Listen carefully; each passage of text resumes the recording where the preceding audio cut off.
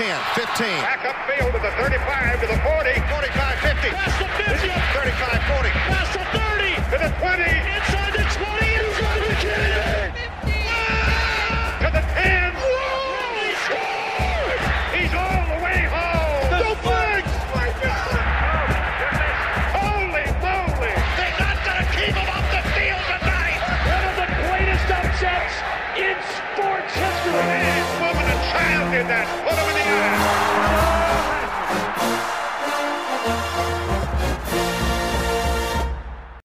Hello again, everyone. This is the Old College Try. This is your host, Tim Highland. And joining me, as always, is my co-host, Mike Unger. Mike, it's Thanksgiving weekend, the greatest and the only 4-day weekend of the calendar year, correct? This one certainly feels different, a little bit different, but I'm not going to let it get me down. Thanksgiving, as we all know, is the greatest holiday in America, in our country, because it consists of football, food, and no religion. It's a uniquely no stress holiday. That's the beauty of it, right? Yeah, like, especially this year when people, some people, of course, will be traveling, but many will not. And when you don't have to travel, it truly gets stress-free. absolutely. And again, it's a very fundamental. It's just a meal. And there's been a lot. This annoys me, Mike. There's been a lot of discussion on the poisonous world that is Twitter. People like claiming that Thanksgiving food is not good, which I hate. Like, Oh, I know. Right. I've seen a lot of that too. This whole line of thought that turkey is not tasty. It's ridiculous. I love turkey. Yeah, and poorly made turkey is not good, but well-made turkey is good. Stuffing is a wonderful food item, Mike. Is it not? Stuffing is tremendous, and I hear you're making some oyster stuffing. That sounds fabulous. I'm making 4 stuffings this year. I'm all in on stuffings. I'm going to throw in a spicy Southern mac and cheese, of course. Ooh, nice. Like, few things are better than mixing your stuffing with some mac and cheese and pouring some gravy on that. That's just that's indulgence right there. That does sound unreal. Down at Mahaffey's, my local pub down here in Baltimore, that you visited a few weeks ago. They've had on the menu the last couple weeks Thanksgiving balls, which are basically giant deep fried balls filled with stuffing, cranberry sauce, Grand Marnier infused gravy, and cut up turkey. It's 4 of them absolutely will incapacitate you, but it's great. I love Thanksgiving food, and of course, it's the best leftover food there is as well. Absolutely, and I will say too, like I'm not a dessert person. I don't think you are there, Mike. But on Thanksgiving, I am a sucker for a nice pecan pie. You lost me there. I do not eat pie. No, not even pecan pie. Not even pecan pie. No, I'll have bourbon as my dessert, and of course, I retreat to my house and have White Russians afterward too. Right. So I'm very much looking forward to Thanksgiving. My brine is currently boiling on a slow simmer on the stove. So my turkey, we have. So following the guidance of our health officials, we are not doing the big family get together this year. It's just going to be me, Aaron, and the kids. But Aaron had bought the turkey beforehand, so we have a 21-pound turkey for the 6 of us. So this will be interesting, right? Jack needs to put on a few lbs anyway. Right. So anyway, I love Thanksgiving. I love it. It's the best holiday. Mike, what was your weekend of college football?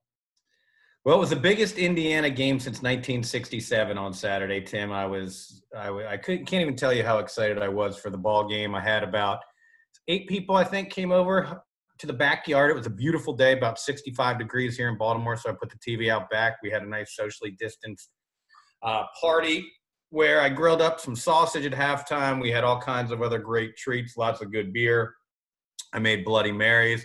It was a real kind of festive atmosphere, and the ball game did not disappoint. Indiana played their absolute hearts out. They stood toe-to-toe with Ohio State, even when it looked like Buckeyes were going to blow it out there in the second half. I couldn't be happier with the way IU performed. It came up a little short, of course, because let's face it, they're just not as good as Ohio State. But it was a spectacular day of college football. A lot of the people who came over, too, not necessarily Indiana fans, some not necessarily even college football fans, but all were mesmerized by the game because it was really, really an exciting game. So that was the gist of my Saturday. After that, I have to admit, I did not watch a whole lot of college football. I had Bedlam on in the background there for a while. But it was really all about IU Ohio State. We'll get there in a second. But yeah, just an unbelievable effort by Indiana. So again, we say it every week, but Tom Allen, what a job he's doing with that team. It's just incredible. I think my day started too with the same game, of course. Got into the Penn State game. It's a whole different story, Mike. I took my dog Zeke for a very long post-game Penn State distressing walk. Very nice. To try and air your brain out there. Yeah, but again, it was a very nice weekend.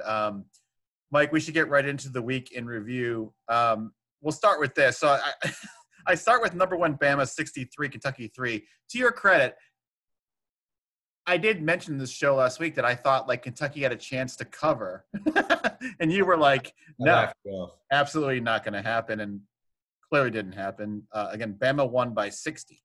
Yeah, Bama is looking like a machine this year. They're looking like Secretariat right now. Here we go. Number 3, Ohio State 42. Number 9, Indiana 35. I'll go first. There's so much to say in this game. First of all, I felt that Indiana came out clearly a little bit nervous, jittery, didn't feel like they were up to the occasion, made some mistakes. There was a few drops in the game. Justin Fields looked great early, but this is what gives me – I can't get past what a coaching job Allen's doing. You guys are down 28-7, right? Yep. 28-7 in Ohio Stadium. Even without people there, that is like a temple of college football. Like, that's an intimidating place to play. You're playing this team where you know they're more talented than you. It would have been very easy for Indiana to fold up the tents and just, like, get out of there. To their enduring credit, what an incredible second half they played. All of a sudden, your front seven, who I've been praising all year, was getting to Fields. Mm-hmm. Their front seven couldn't get to Penix. Penix started making throws. Your wideout, what's his name? I can never remember his name. Ty Freifogel. Unbelievable player. You guys, and even when they would pull away by, again, a couple touchdowns, you would pull right back in the game.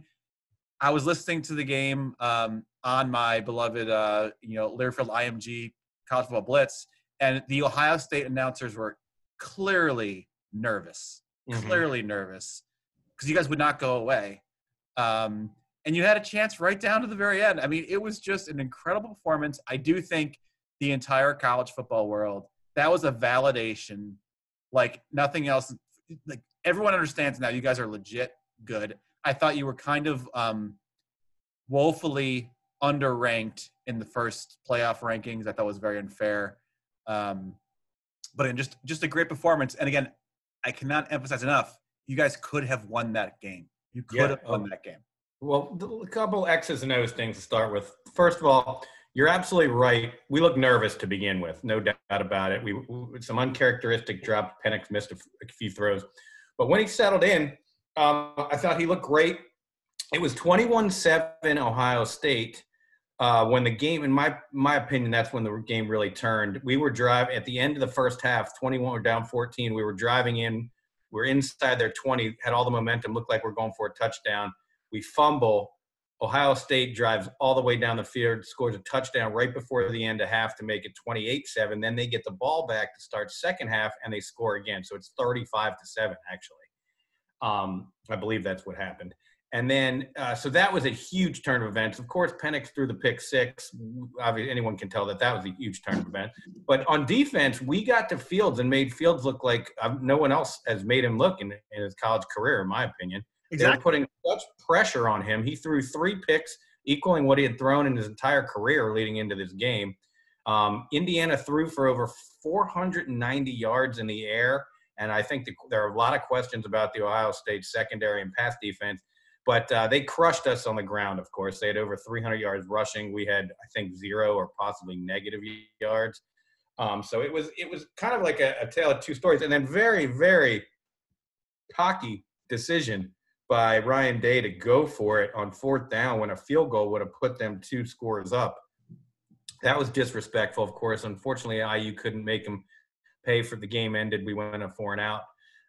But it was a hell of a showing. And if you watch Tom Allen's speech in the locker room afterward, I think he struck the perfect chord between, hey, we're past the type of program where we're going to, have moral victories. But then he essentially kind of said with without saying it, this was a moral victory about how proud he was with the way the team played and with the way they came back. So, all things being considered, if we couldn't have shocked the world and won the ball game, I think it was an outstanding showing by IU. And I watched a little of the Fox pregame show for the first time in a long, long time. And Urban Meyer had nothing but positive things to say about Indiana and how they're a legitimately good team. They're legitimately better than Michigan. They're better than Penn State. And he, I think our play validated what he said. You think they're better than Penn State, Mike? Well, keep in mind, Penn State outgained IU by 200 yards and easily could have won that game. Who knows if their season would have gone a little bit differently? But I think if we played them this week, we'd beat them by 3 to 4 touchdowns. I was telling Jack today, actually, we went to the field to go kick and work out a little bit. I look back at the Indiana game, to your point too. Penn State did outgain you guys by whatever, but also I think back man. Our kicker Stout with that 57-yarder was so close to making that field goal to win the game. Imagine how different both seasons could have been for both teams if he makes that field goal. Yeah, no doubt about it. I mean, in Penn State, I think it really has snowballed for them. We'll get to them. And it's kind of snowballed in the opposite direction for IU. It'll be interesting to see how we play against Maryland this week, coming off a loss for the first time in the season. So real quick, Iowa 41, Penn State 21. At this point, it's all a blur for Penn State. I don't want to belabor the point, but this is a team bereft of confidence, bereft of belief. There's clearly guys who are not trying. It's a flat-out mess. And to me, the single issue is this, and I keep saying this, I've said it probably every show this year, if you don't have a quarterback, you don't have a chance. And right now, Penn State has no quarterback. Clifford is devastated confidence-wise. Will Levis can't make a throw that requires any kind of touch. And then the third-string kid's a redshirt freshman who's never taken a snap. There's no answers for Penn State at this point. And as bad as Michigan has been, I just cannot foresee a scenario where this Penn State team in their current state wins this week. But just another really bad performance by Penn State. It's bad. It's bad. Yeah, I did not see the game. I know that you picked Iowa as your lock for the second week in a row and got the win. Congrats there. But didn't seem competitive on the highlights that I saw, quarterback turnovers to speak to your point. You just can't have it. I think Clifford fumbled that one that the guy picked up and ran for a touchdown, and it was a very weak attempt to tackle him by Clifford as well that I noted. Yeah. But by the way, I don't know if it's on our list to talk about, but I did watch a lot of the end of the Michigan-Rutgers game. So I'll jump to that real quick just because you brought up Michigan. 17-0 Rutgers. Michigan has to play the game of their life to come back and beat Rutgers. So I wouldn't put it past Penn State to have a chance to beat Michigan this week. That's going to be a fascinating game to watch from kind of a troll's perspective. The only thing with that is that Michigan made the QB switch, and the kid they switched to looks like he can actually make a play. Yeah, so. He played much better. He gave them a much needed spark. And also, credit to Rutgers. Rutgers scored a lot of points on Ohio State in the second half. They played well against Indiana. They beat Michigan State. So they only have the one win this year, but they're clearly in a much improved team. Number 7, Cincinnati 36, UCF 33. The biggest test since he's faced this year. Unfortunately, this week, since his game against Temple has been canceled. But we have been saying this was a big test for them, and they passed the test. I think it's good for them as a team to be pushed a little bit.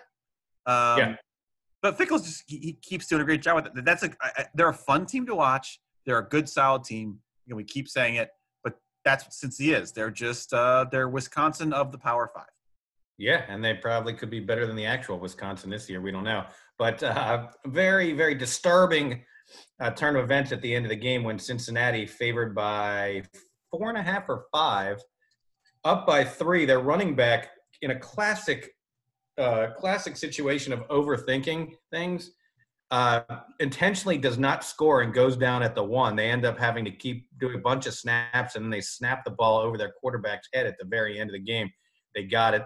They didn't get the cover. I think sometimes we're starting to try and overthink these analytics. It started with the Penn State situation in week 1, but got to go in the end zone there, Cincinnati running back, get the cover, and it would have been better for your team as well. But tip of the cap to the Bearcats. They're looking good. How about this one? Number 19 Northwestern, 17. Number 10 Wisconsin, 7. This is what I've been telling my Penn State friends. Like, hey, I know you're despondent right now, but look, Northwestern last year was flat out awful. They were a terrible football team. Pat Fitzgerald, to his credit, made some pretty important changes, serious changes. All of a sudden, Northwestern, they're top 10 team, right, Mike? Oh, God, yeah. Their defense is absolutely legit. We've seen how that Wisconsin offense looked earlier in the year in their first 2 games. Graham Mertz looked terrific.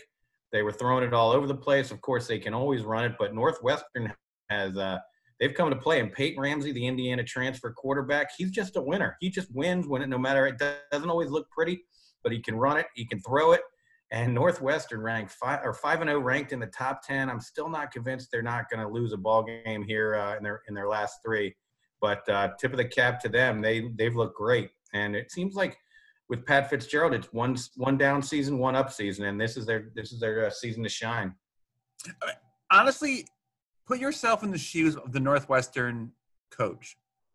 I'm guessing the reality is that there are actually some recruiting restrictions as far as who can get in, right? Exactly. Yep. What is your pitch?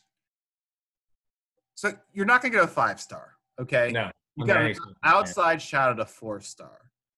You're building a roster around 3 and 2 stars, basically, right? But is your pitch realistic? Like, hey, we're not going to be Big Ten champions every year. It's not ever going to happen. But like, I'm just dying to hear like what you would think. Like, what would you sell a kid on besides the, of course, academics at Northwestern? I think sadly, not sadly, but honestly, the academics are probably a big part of what they have to sell at Northwestern. Number 2, that beautiful football facility right there, right on the shores of Lake Michigan, right? Everybody says what a Shangri-La that place is. And 3rd is Pat Fitzgerald. I mean, he is Northwestern football. He's taken them to the Rose Bowl. He's coached them to heights they've never achieved, consistently ever in their history before. He seems like a very charismatic guy, doesn't he? He just seems like he would be a good recruiter. So you got to find the 2 and 3 stars and then coach them up, as they say. And Fitzgerald seems to be able to do that. I also love too, like we have a school in the Big Ten, which is a Midwest conference called Northwestern, because when they were founded, they were literally the Northwest of the country. I know. The Western part makes no sense at all. They should just be North. Number North 13. Wildcat. The North Wildcat seems like a name that's made up for a movie or something, doesn't it? Number 13, Georgia 31, Mississippi State 24. So I didn't see this game. I'm not sure if you did with Brian. I'm just guessing, given the results for Mississippi State this year, I am pretty sure that Georgia fans were not thrilled with a 7-point victory over this team. Well, they were. I didn't see the game either, but in kind of reading a little bit and talking to some Georgia folk, they were excited that JT Daniels came in and threw the ball, and they actually had a passing game. So that was exciting for them. The fact that their defense gave up 24 points to Mississippi State is concerning, and the fact that Georgia is number 9 in the rankings is a joke. It's a laughing stock. There's no way they should be the number 9 team in the country. But a win's a win. They got the 7-point win, and they roll on in their beleaguered season, hoping JT Daniels is the future at quarterback. And this is my thing with Georgia too. So like there was a lot of discussion after this game where Georgia fans were disgruntled because they thought that why hadn't the coaches put Daniels in the game earlier? Like, right. If he was, but there's a lot of question about his health. Essentially, I mean, he's coming off a very, very serious knee injury. He hadn't played since August of last year. So there's a lot of things that obviously the coaches know that fans don't. Right. And I think it's frustrating for me. Like, of course, like Kirby Smart is not intentionally not playing the best quarterback. Right. Exactly. He is doing what he thinks is best for the team. Number 18, Oklahoma 41. Number 14, Okie State 13. Mike, our beloved Okie State, they just can't ever pull together, can they? It's getting sad. I mean, like I said, this game was on down in my basement bar, the bungalow, on the main screen. My attention was starting to waver at this point after a long day. But this was one of those games, every time you looked up, Oklahoma was scoring another touchdown. The game wasn't even as close as the score indicates, and the score doesn't indicate that it's that close. 2-14 now for Mike Gundy as coach against Oklahoma. It's just getting sad. I mean, at some point, Oklahoma State's going to have to start winning a couple of these, or Bedlam is going to really going to slip in the rivalry rankings. Although you think about it, and look, is it the same reality for Ohio State, Michigan? Oh, yeah, absolutely. No doubt about it. Yeah, I mean, but historically, Oklahoma has dominated Oklahoma State. But, historically, Michigan has had some moments against Ohio State. But any good rivalry needs, a little bit of equanimity. And hopefully the Pokes can get it done here in the next couple years. Or else maybe, they got to start thinking about a new approach. Number 23, Auburn, 30, Tennessee 17. I must admit, Mike, I've not seen Auburn play a single game this entire year. I actually haven't. Early in the season, they seem, based on their results, I certainly did not see any of this game, but based on their results, they seem to be getting a little bit better as the season goes on. Of course, Tennessee is a complete disaster. Already talked, they extended Jeremy Pruitt last year after an 8-5 season, in which they had 7 wins against bad teams and one very lucky win against Indiana in their bowl game. The fans, of course, are calling for Pruitt's head. Tennessee is a complete disaster. So Auburn playing a little bit better heading into the Iron Bowl. Bo Nix, was shaky at the beginning of the year. Apparently, he's kind of righted the ship a bit. So we'll see how the Tigers perform this weekend. Mike, probably unfair question because I don't think you've been to Auburn. I have not, no. Given the choice to, if you're a scholarship football player, Mike, say you're like a star wideout, okay? Mm-hmm. Given your choice, you have scholarships to Tennessee and Auburn. Where do you go? Right now, I go to Auburn because there's just such coaching uncertainty in Tennessee. Yeah. I know what you're getting at. We went to Knoxville. It was an awesome game day atmosphere. It was a cool college town. And like you said, we have not been to Auburn, so it's kind of hard to compare them. But if I'm a scholarship wide receiver in the SEC, that means I think I have a chance to go to the NFL. Who's going to be able to develop my talents better? I would definitely pick Gus Malzahn over fill in the blank at Tennessee. Mike, the first CFP rankings came out this week. Very exciting. I watched this show live just to see my Hoosiers in there for the very first time. It was awesome seeing the IU logo revealed. All right. I'll go through this now. So we're ditching the AP in favor of the CFP, of course. 25 through 21, 25 Tulsa, 24 Iowa, 23 Okie State, 22 the aforementioned Auburn, 21 Marshall. It seems like Iowa's playing on very good ball after losing their first 2. They seem to be, picking it up. And it's big for Tulsa to continue staying in those rankings just because Cincinnati is going to play them once and possibly twice. So it's important for Tulsa to stay in there. And my God, Tulsa has pulled some games out of their ass. Their performance on, I think it was this Thursday against Tulane was a absolute miracle. 20 through 16, Coastal Carolina, 19 UNC, 18 USC, 17 Texas, 16 Wisconsin, 15 Oregon. Oregon at 15 is the interesting one there, right? Because you got to figure they're the Pac-12's best chance. They're sitting there at 3-0 with the Civil War coming up. So they've got to keep winning, and they've got to keep winning big. They did not win big on Saturday. They only beat UCLA by 3. That might have contributed to their low ranking. Real quick, 14 by itself. I'm sorry. BYU at 14 at 9-0 is a crime. That's wrong. I'm not sure about that. I've seen – if you look at their schedule, I mean, through no fault of their own, I'm not blaming BYU one iota for this. Unfortunately, their schedule is absolutely god-awful. I mean, they've played really nobody. Navy is their best game, Navy and Boise State. Unfortunately, Boise State had their third-string quarterback for that game. And, BYU looks the part. We've talked about on this show that Rick Neuheisel and a lot of others love them. We all saw them annihilate Navy in a game Navy clearly was not prepared for at the beginning of the season.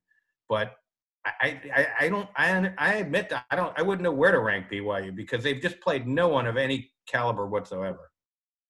But they are destroying everyone. True. I give them credit, and they will hopefully be able to move up too. But I don't know. I don't think that Fit 14 is such a crime for BYU because there certainly shouldn't be above number 12. 13 through 10. 13, Iowa State. 12, Indiana. 11, Oklahoma. 10, Miami. Oklahoma really seems to be trending in the right direction. They seem to do this every season, don't they? They have an early slip up, and then they claw their way back, and we find them in the Big 12 title game winning the Big 12. Miami as a team is an interesting team. I mean, they seem to have just completely fallen off the radar after losing to Clemson, right? But here they are sitting at number 10, 7-1. They're dealing with some COVID issues. I have no idea when they're even playing next. But it's a good coaching job by Manny Diaz this season. 9 through 5. Georgia, Northwestern. I love that. Georgia behind Northwestern. Well, it's ridiculous. Georgia's the most overranked team in these Absolutely. rankings. It's crazy. 7, Cincinnati. 6, Florida. 5, A&M. I was glad to see A&M ranked above Florida because they beat them head to head.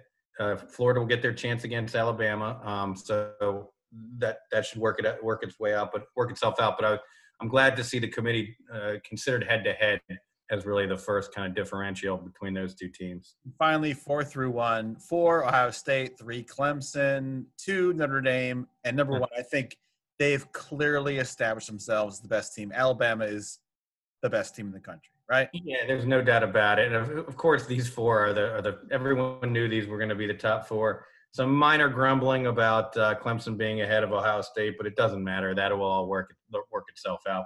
These are the 4 top teams in the country, unquestionably, right now.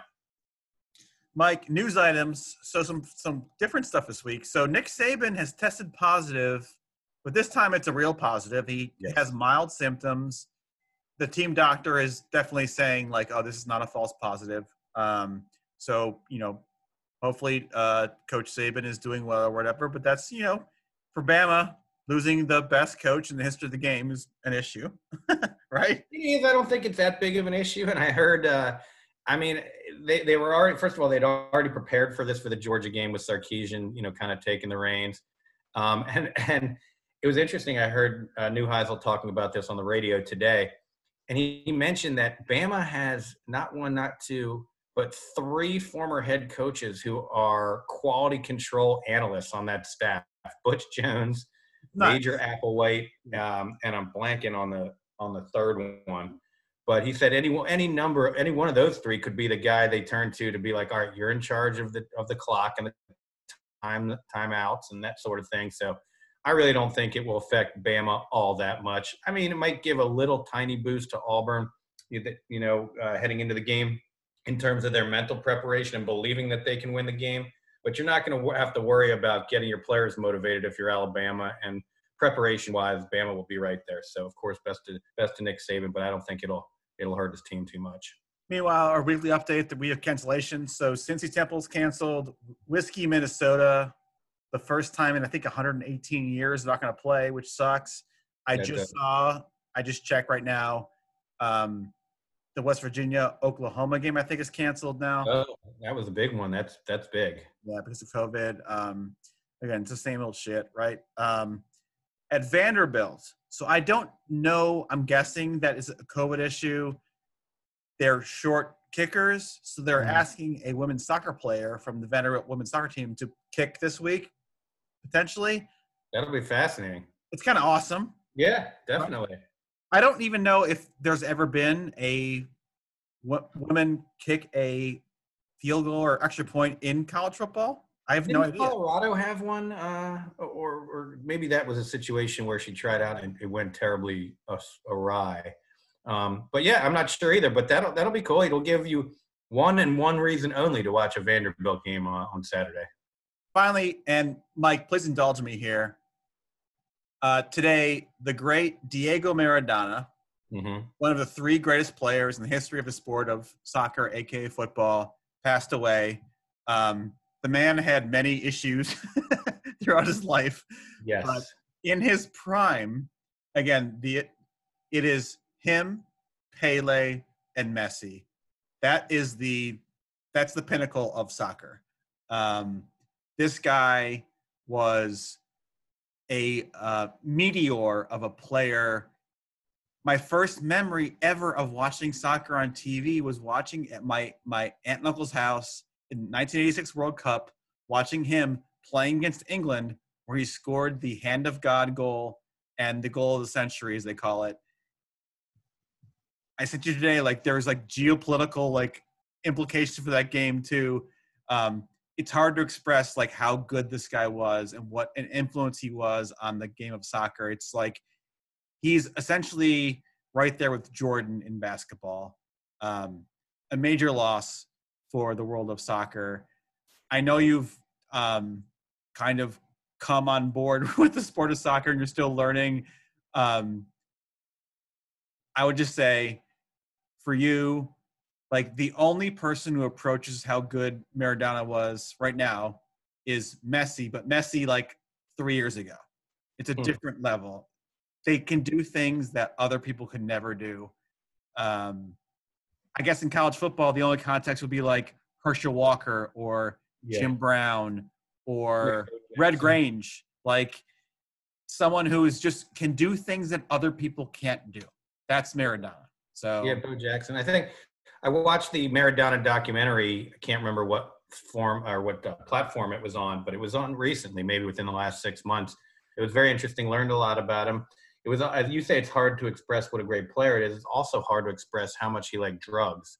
That was a big part of the documentary. And he was 60, I believe, today when he passed away, which is sad. But also watching that documentary, it's almost a miracle that he made it that long. But yeah, when you first said the three greatest players, I of course automatically knew you meant Maradona and Pele. I didn't know who you were going to go with the third one, but it's cool that we've actually got to see Messi in his prime. And even though it's not you saying it's 3 years past his prime, I've seen him do some things this season that were absolutely incredible as well. So yeah, that's a sad loss. And he was a transcendent athlete for sure. Mike, the games of the week. Well, Tim, one more news item. Oh, go ahead, Mike. I'm sorry. Go ahead. Dabo Swinney, what is wrong with this guy? All right, so they fly to Tallahassee to play the Knolls on Saturday. They have a COVID positive player aboard. Somehow, though, everyone seems to agree that they still meet ACC rules and protocols, which I'm not clear on how that happened. But everyone agrees. And for whatever reason, Florida State is not comfortable playing them. They cancel the game. Dabo is upset about it. He thinks Florida State is ducking them. He says a couple things about it on Saturday and then Sunday and then Monday and then Tuesday. And I don't understand why this guy just cannot let this thing go. He really is starting to become a little too invested in this "the world is against Clemson" narrative. I think that's kind of where he's going with this. I think he thinks it helps his team. Maybe fires up his fan base too. I'm not sure about that. But I'm growing tired of it. And look, Mike Norvell came on and said, look, it was not our decision. It was the doctor's decisions. Whether you believe that or not, Florida State seems like they truly do want to reschedule the game. Dabo's belly aching about the trip costing $300,000 is absolutely laughable for a guy who gets paid $9 million a year. Right. Yeah. And famously has some of the highest paid assistant coaches of anyone in college football as well. Seems a bit disingenuous to me. So I'm not sure what's going on with Dabo's mentality and psyche these days, but just let it go, Dabo. We're in a pandemic. Everyone's trying to do the best they can. Your team hopefully will get to play. I think it's Pitt this weekend. They'll be back on the field. Everything's still in front of you. It's not losing a blowout game against Florida State is not going to hurt your team. So I would say let it go. My thing is, do you think he actually believes that Florida State was ducking him? I guarantee you, as a parent of a kid on a football team who had 2 games canceled this year for COVID, everyone on his team, the coaches, they would have played any game, yeah. Right? I'm sure the Florida State players and Norvell wanted to play the game, but if their doctors say it's not safe, of course you don't play the game. I'm sorry. But does Dabo actually believe they were ducking him? He can't. I'm not sure. I'm not sure whether he actually believes it or if it's part of this kind of character that he's developing. to, that he thinks that kind of narrative helps the program one way or another. But it's not a good look for him either way, and it's growing tiresome. I agree. All right, Mike. Games of the week. Games of the week. Let's talk football. So we're starting on. So there actually are 2 games on Thursday. I think there's an Air Force game on Thursday. Yeah. Remember, we're recording this Wednesday evening, so who knows what can happen by Thursday? But yes, Colorado State is at Air Force. 2:00 kickoff. Air Force favored by 5.5. And now the football, not just the college game of the night, but the football game of the night, because the Ravens and Steelers have been postponed and moved from Thursday night. New Mexico at Utah State. The nation will be watching 7 p.m. kickoff Thanksgiving night. It sure ain't Texas A&M. It sure ain't Ole Miss, Mississippi State. It's New Mexico at Utah State. New Mexico is actually favored by 6.5 points in a battle of 2 0-4 teams. I can't wait to watch this game. That's almost Penn State, Michigan this week, Mike. That's very close. 2 0-4 teams, and New Mexico, a road 6.5 point favorite. All right, number 13, Iowa State, and number 17, Texas. Noon, Friday, ABC. A lovely way to start the weekend. I'm all in on Iowa State, Mike. Huge game in the Big Ten. Iowa State is favored by 1 point in Austin, and because of complex tiebreak rules, essentially it's a must-win for each team if they want to stay in contention for the Big 12 title game. So it should be a great game at noon on Friday. Make yourself a leftover turkey sandwich. Start watching some football at noon on Friday. That's what Thanksgiving's all about. Over the next 10 years, which program in football will win more games, Iowa State or Texas? Well, it depends how long Matt Campbell stays. If Matt Campbell leaves and goes coach Texas, it'll be Texas. But as things are currently constructed, you'd have to take Iowa State, wouldn't you? Right. Mike, the Legends game. Nebraska at number 24, Iowa, 1 p.m. Friday on Fox. There is – I know this is a manufactured rivalry in some respects, but there is a wrestling aspect to this too where it's like it's a big deal. And let's face it, Nebraska and Iowa are kind of the same state, right? They are. I can't say that I'm a fan of the name of this game. Iowa, like I said, they've won 3 in a row, and they've looked good doing it. They're 13.5 point favorites against the beleaguered 1-3 Nebraska Cornhuskers, and you got to think Iowa's going 4-2, don't you? I mean, I would have to think so, but we'll see. Again, Yeah. Mike. Good move going to McCaffrey at quarterback for Nebraska. Scott Frost needs some wins. He needs them badly. Number 2, Notre Dame at number 19, North Carolina, 3:30 Friday, ABC. I'll say this. I've been to Chapel Hill and Senior Stadium. It's a beautiful, beautiful, beautiful stadium. For the life of me, I can't understand why someone besides Mac Brown can't win there. It seems like a place you can recruit to. Like, the college town's great. The college is great. Stadium's great. It's a great place to live. The weather is great. That being said, Mike, I do think this North Carolina team has a chance to win this game. Interesting. I agree. I echo you on everything you said about Chapel Hill, except the stadium itself. I have not been to a game there, but I've been to the town. It's an awesome college town, beautiful place.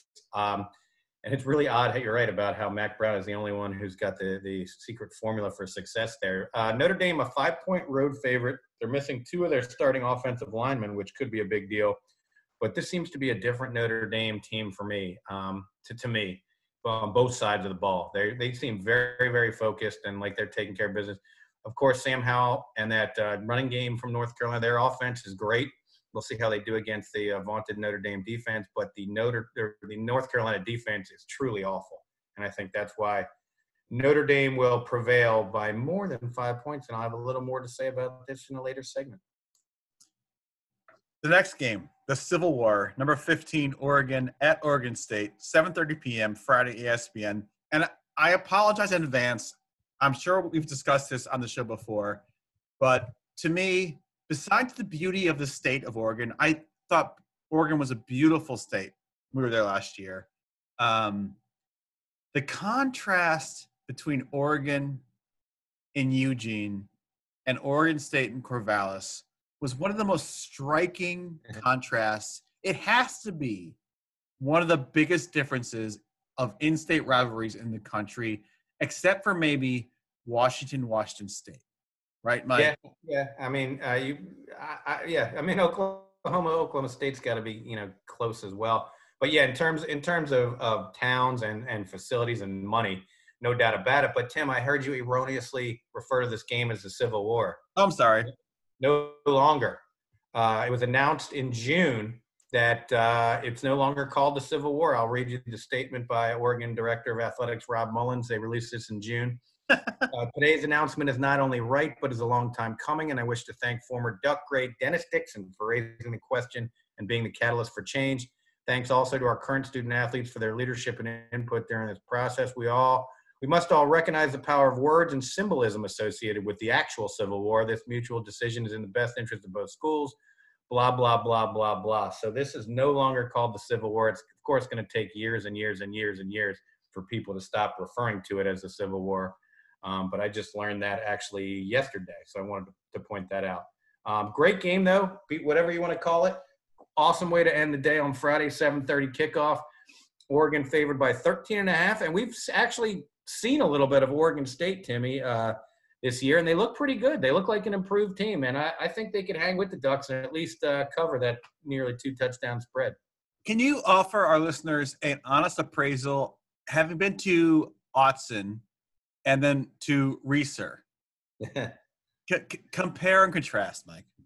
Autzen, if you had to come up with one word, you'd say maybe jewel. Like everything is beautiful. It's gleaming glass everywhere.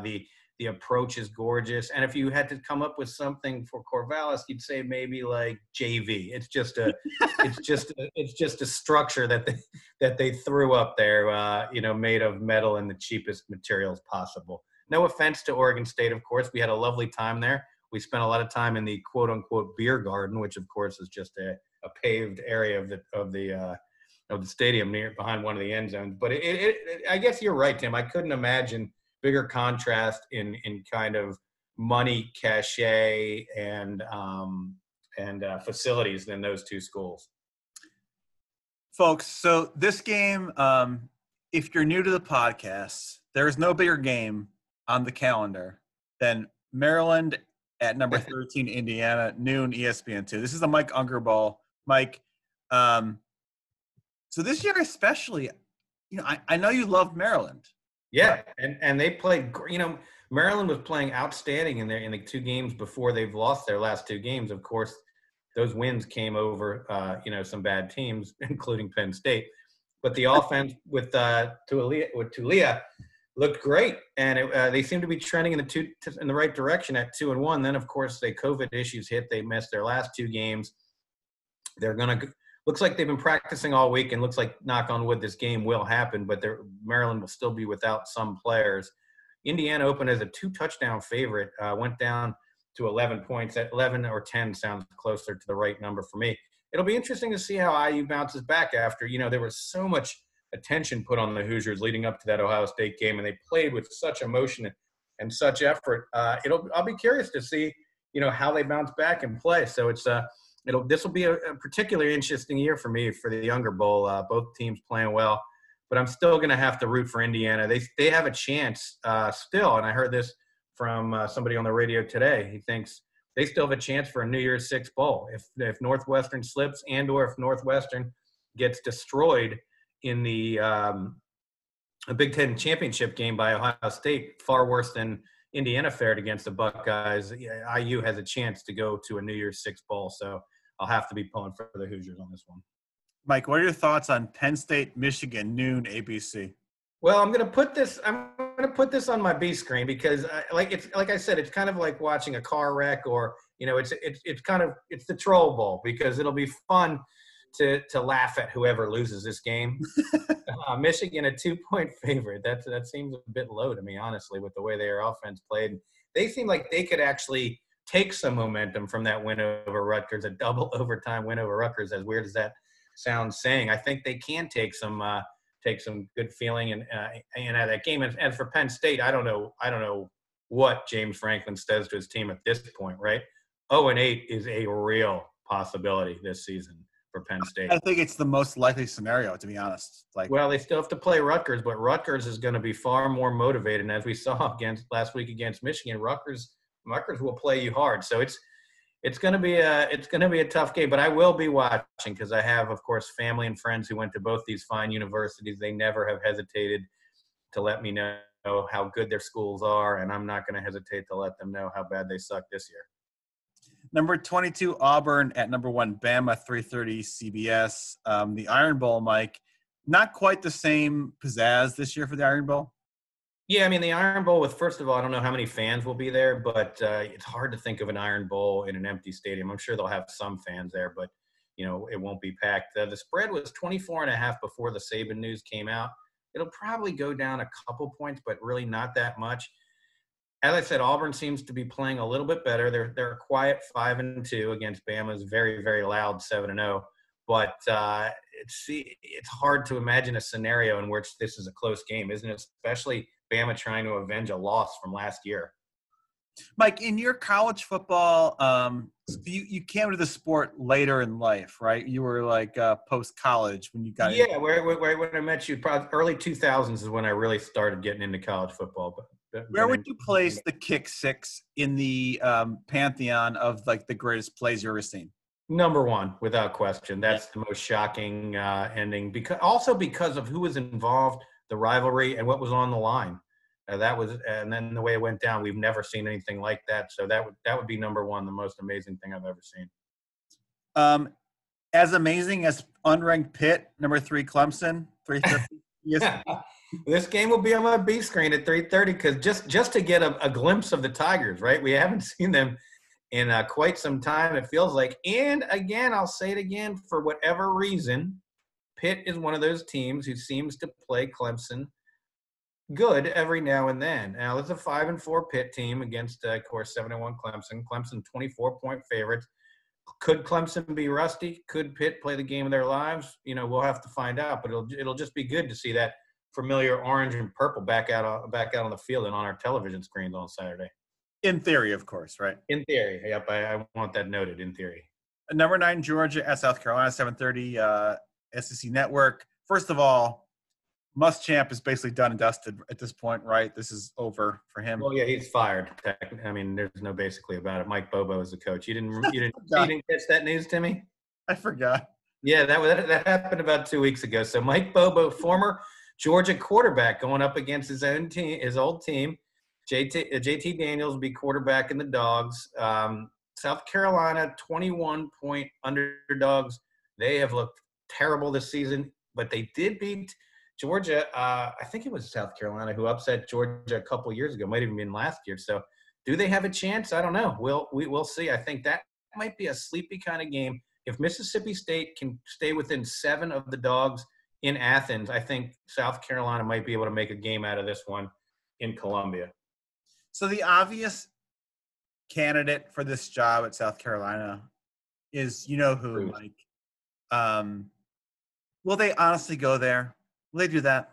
I think so. There was a little report that trickled out this week, too. They wanted to talk to Satterfield from Louisville, who politely declined. I mean, this is a hard job. I mean, if you look at history, who are you you got to get someone like, drumroll, Tony Dungy, some kind of big name who's been retired for a long time, or out of the college game, I should say, for a long time, a la Spurrier, a la Lou Holtz. But South Carolina, to me, strikes me as a very, very hard job.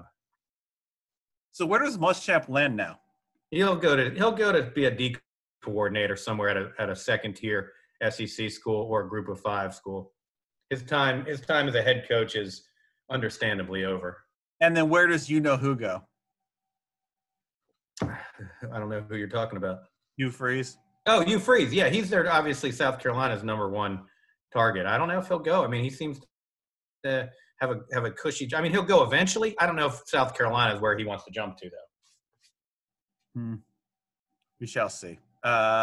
Finally, just because it's the Pac-12 after dark, Utah at Washington, 10:30 ESPN.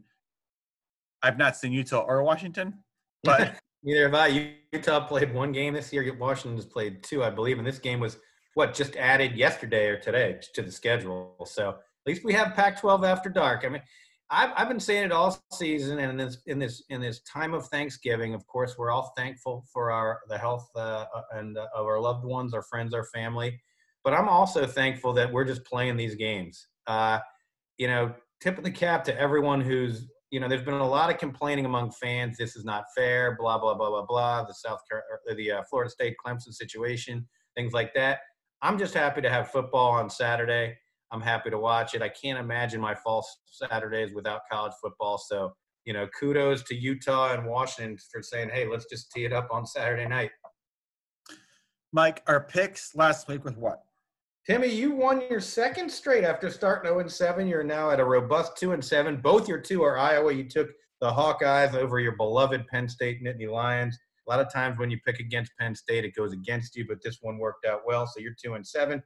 I picked the Terps before their game was canceled. So for the second straight week, I have no score. I am 4-5. I'm sitting there at 4-5, so I got to get back to 500. All right, Bobby at the bumper. Place bets on college football. Gambling is illegal at Bushwood, sir. I'm shocked to find that gambling is going on in here. You're winning, sir. Oh, thank you very much. What do you mean you don't bet? I mean, I don't bet. I don't gamble. I never have, and I never will. Yeah, right. The Mike Unger 50-50 possible lock, probable loser of the week. Please hang up and try again. For this week's Lock of the Week, we are going down to the aforementioned beautiful college town of Chapel Hill, North Carolina, where the Notre Dame Fighting Irish come in to play the Tar Heels.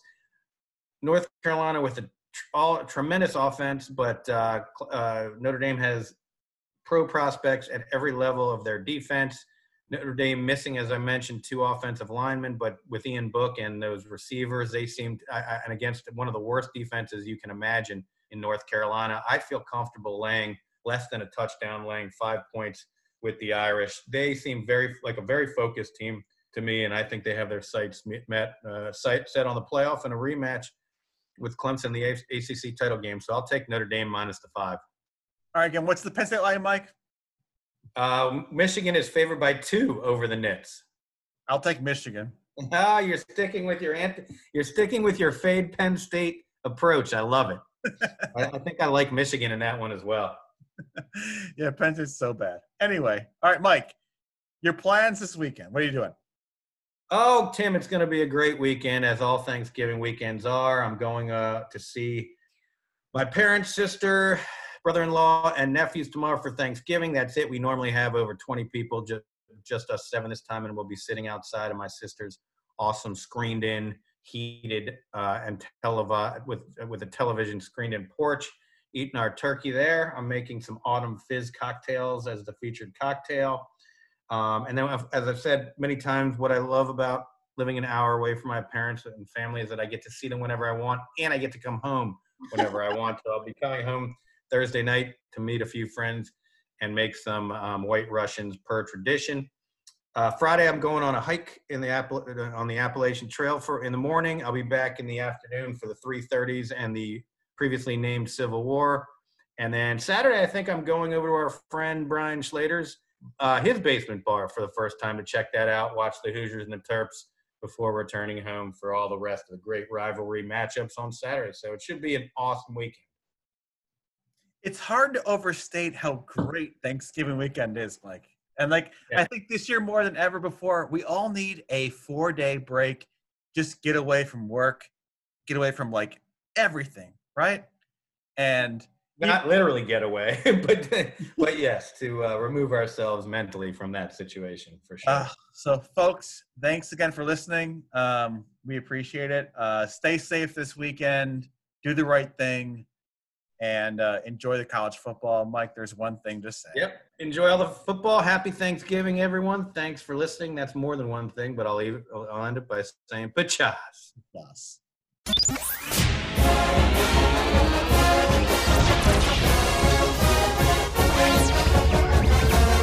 Thank you for listening to the TCFA podcast. For more college football news and wit, visit intelligent